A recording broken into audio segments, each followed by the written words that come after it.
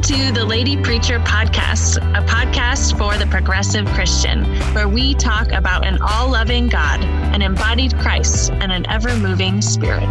Dive right in as we wrestle with what it means to live out our faith in the world.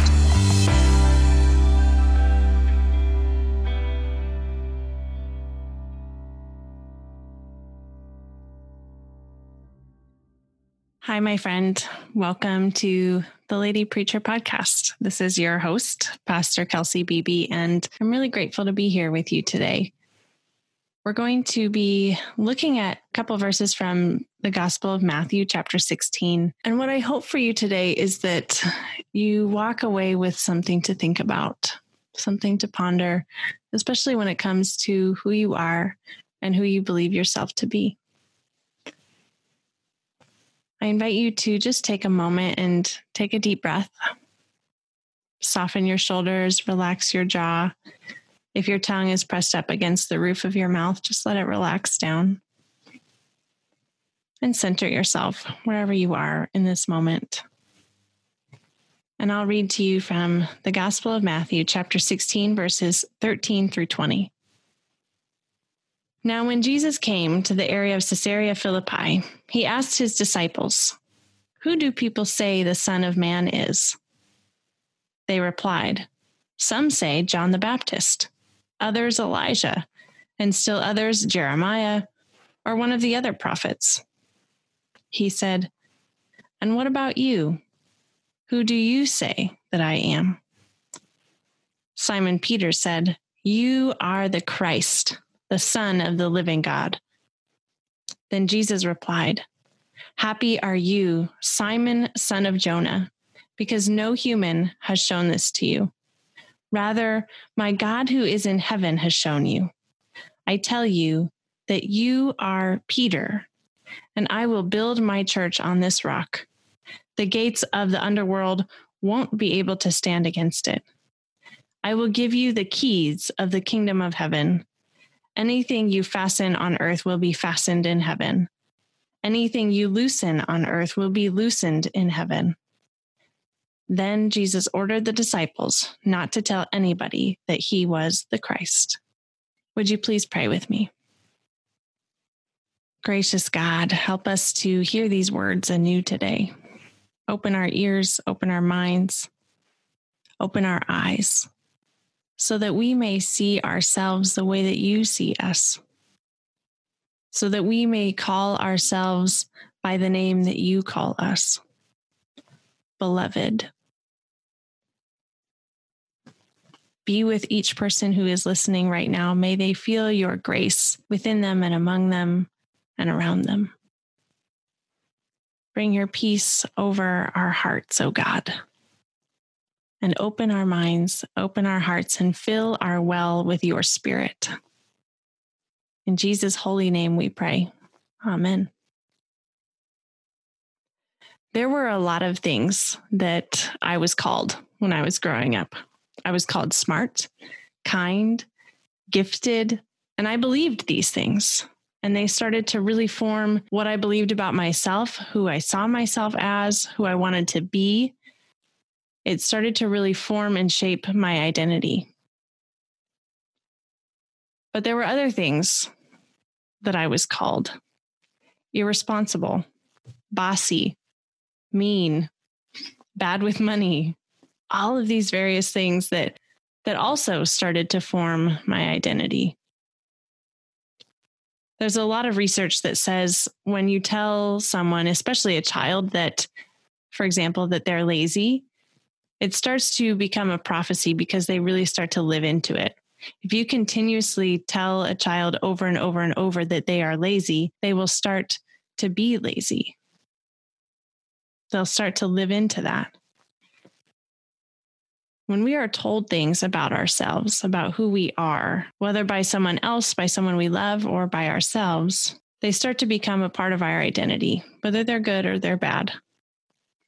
And we start to believe, this is who I am. When I mentioned that I was told for the longest time that I am bad with money, I really did believe it. And it wasn't until just maybe in the past year or two that my life coach said to me, Have you ever thought that maybe this is just a story you tell yourself? Maybe you are good with money? And it took me back. It took me aback because I never realized that it was possible for me to be something else. I had been told for so long and had told myself for so long that this is something I was bad at. And so I had never really allowed myself to live into something different. And sure enough, when I was able to shift, I was able to loosen that part of my identity and find myself actually being responsible and good with money. There's something about these things that we start to believe ourselves. We become bound to them and bound by them. They limit us. We find ourselves just saying, well, that's just who I am. But what if they aren't? You know, Jesus was called a lot of things too. He knew that there were rumors going around about him. People were talking about him, both good and bad. And so he goes to his friends, his followers, and he says, who do they say I am? Who do they say the Son of Man is? And they reply, some say John the Baptist, others Elijah, and still others Jeremiah, or just, one of the other prophets. And then Jesus takes a moment and he says, but who do you say I am? You, the one who really knows me, my friend. And Simon Peter says, you are the Messiah, the Son of the living God. And Jesus responds to Peter and says, happy are you, Simon, son of Jonah, because no human has told this to you, but rather my God in heaven is the one who told you this. And what I take from this moment is that our truest identity, even for Christ, even for Jesus, our truest identity comes only from God. Who we truly are comes from God. Who does God say that you are? And God says you are good, you are beloved. This is your true identity. And even in this moment, there's a really beautiful thing that happens with Simon Peter. This man is named Simon, son of Jonah. Jesus says to him in this moment, you are Simon, son of Jonah, but I tell you, you are Peter. You are Peter. And on this rock, I will build the church. And what's happening here is a play on words, because the Palestinian Aramaic, which is what Jesus would be saying, the word for Peter, the name Peter, and the word for rock are essentially the same word. And so what Jesus is doing here is giving Simon a new name that is Peter and telling him who he is. You will be the foundation of this church. And with that, you are given this new name, Peter, rock. You are the one on which this church will be built. And this happens because Peter has a unique gift that Jesus sees within him. And so not only do we receive our truest identity from God as beloved, but God sees within us a gift and helps us identify what that gift is. And that also becomes a part of our true identity. We were each given a unique gift from God.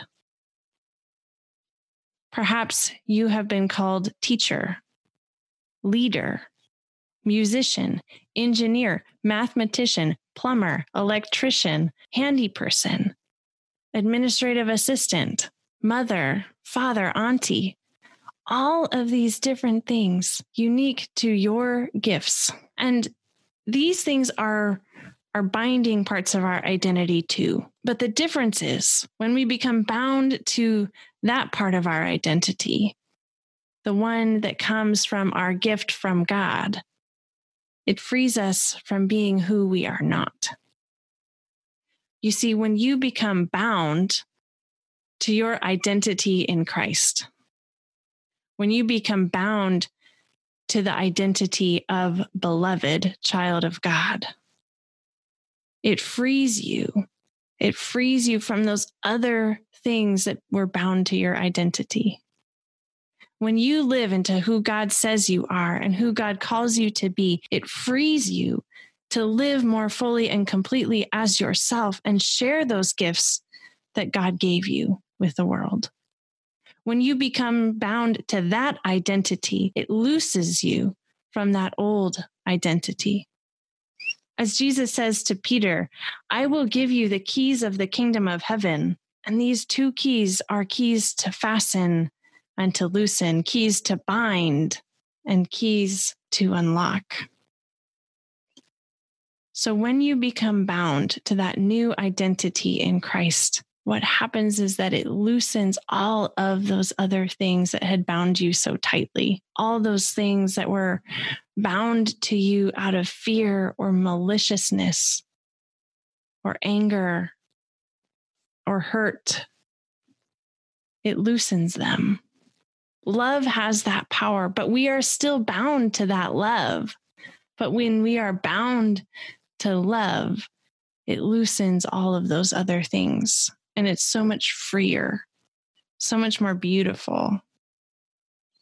And the other beautiful piece of this is when we live into it, when we live into who we are, into our specific gifts, it not only binds us to God and to love, but it binds us to one another, because it means we have to then rely on one another.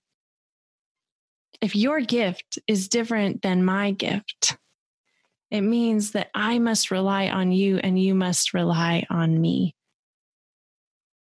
I talked about this, I think, in one of my interviews recently, but I am so grateful to have friends whose spiritual gifts are different than mine.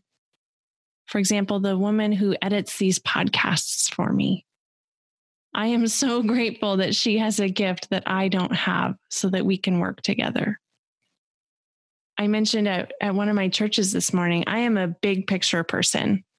And so I tend to surround myself with people who are really detail oriented so that we can work together.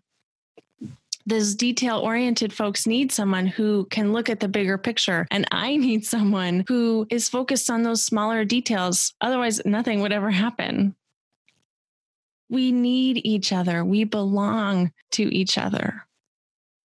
Every part is different, but every part is vital. The Apostle Paul talks a lot about this, how we are all different parts of the body of Christ, and each part has a different function, but each part is a necessary piece of the whole. Even the pinky toe. You wouldn't think the pinky toe has a whole lot of function in the body, but if you take off the pinky toe, it throws off your entire equilibrium, your whole balance. It is so necessary. Or even in an ecosystem. I was listening to something on NPR a while ago about mosquitoes. And believe me, I am not a fan of mosquitoes. I think I got bit 10 times at church this morning, including on my forehead right before church. But anyway, I digress. They were talking about how there have been studies about what would happen if we just eradicated mosquitoes. What if we just got rid of them? And they said that when you do that, it throws off the ecosystem of the entire world. Just getting rid of mosquitoes, which reminded me that every person, even those who just irk me like a mosquito, are necessary. They belong to, and they are a necessary part of this world's ecosystem, of the body of Christ. And so may you know that even on your worst days, you are necessary. You have a function. You have a purpose that God has given you, and so does the next person. You, my friend, are a beloved child of God, truly beloved. And so on those days when that negative committee that meets in your head starts to talk down to you, repeating all those stories that have been told to you about who you are, listen to the words of Jesus Christ, who will call you beloved, who will tell you this is your gift. You are a child of God and you have a purpose in this world. Bind yourself to that so that you can loosen all of those other things. Bind yourself to that love and loosen the rest. God be with you, my friend. God bless you always. Amen. My friend, thank you so much for joining us today. I am so grateful for you. Without you, this ministry would not be possible, so thank you from the bottom of my heart. The Lady Preacher podcast is part of a nonprofit called Dancing Pastor Ministries, and you can find us online at dancingpastor.org or join the community by finding us on Facebook at Dancing Pastor Ministries. If you would like to be a part of supporting this podcast, there are many ways you can do that without giving monetarily. You can share our posts on social media, send an episode to a friend, or just leave a review. If you would like to support us financially, you can do so at dancingpastor.org/give. My friend, you are a gift. Thank you for being here, and God bless.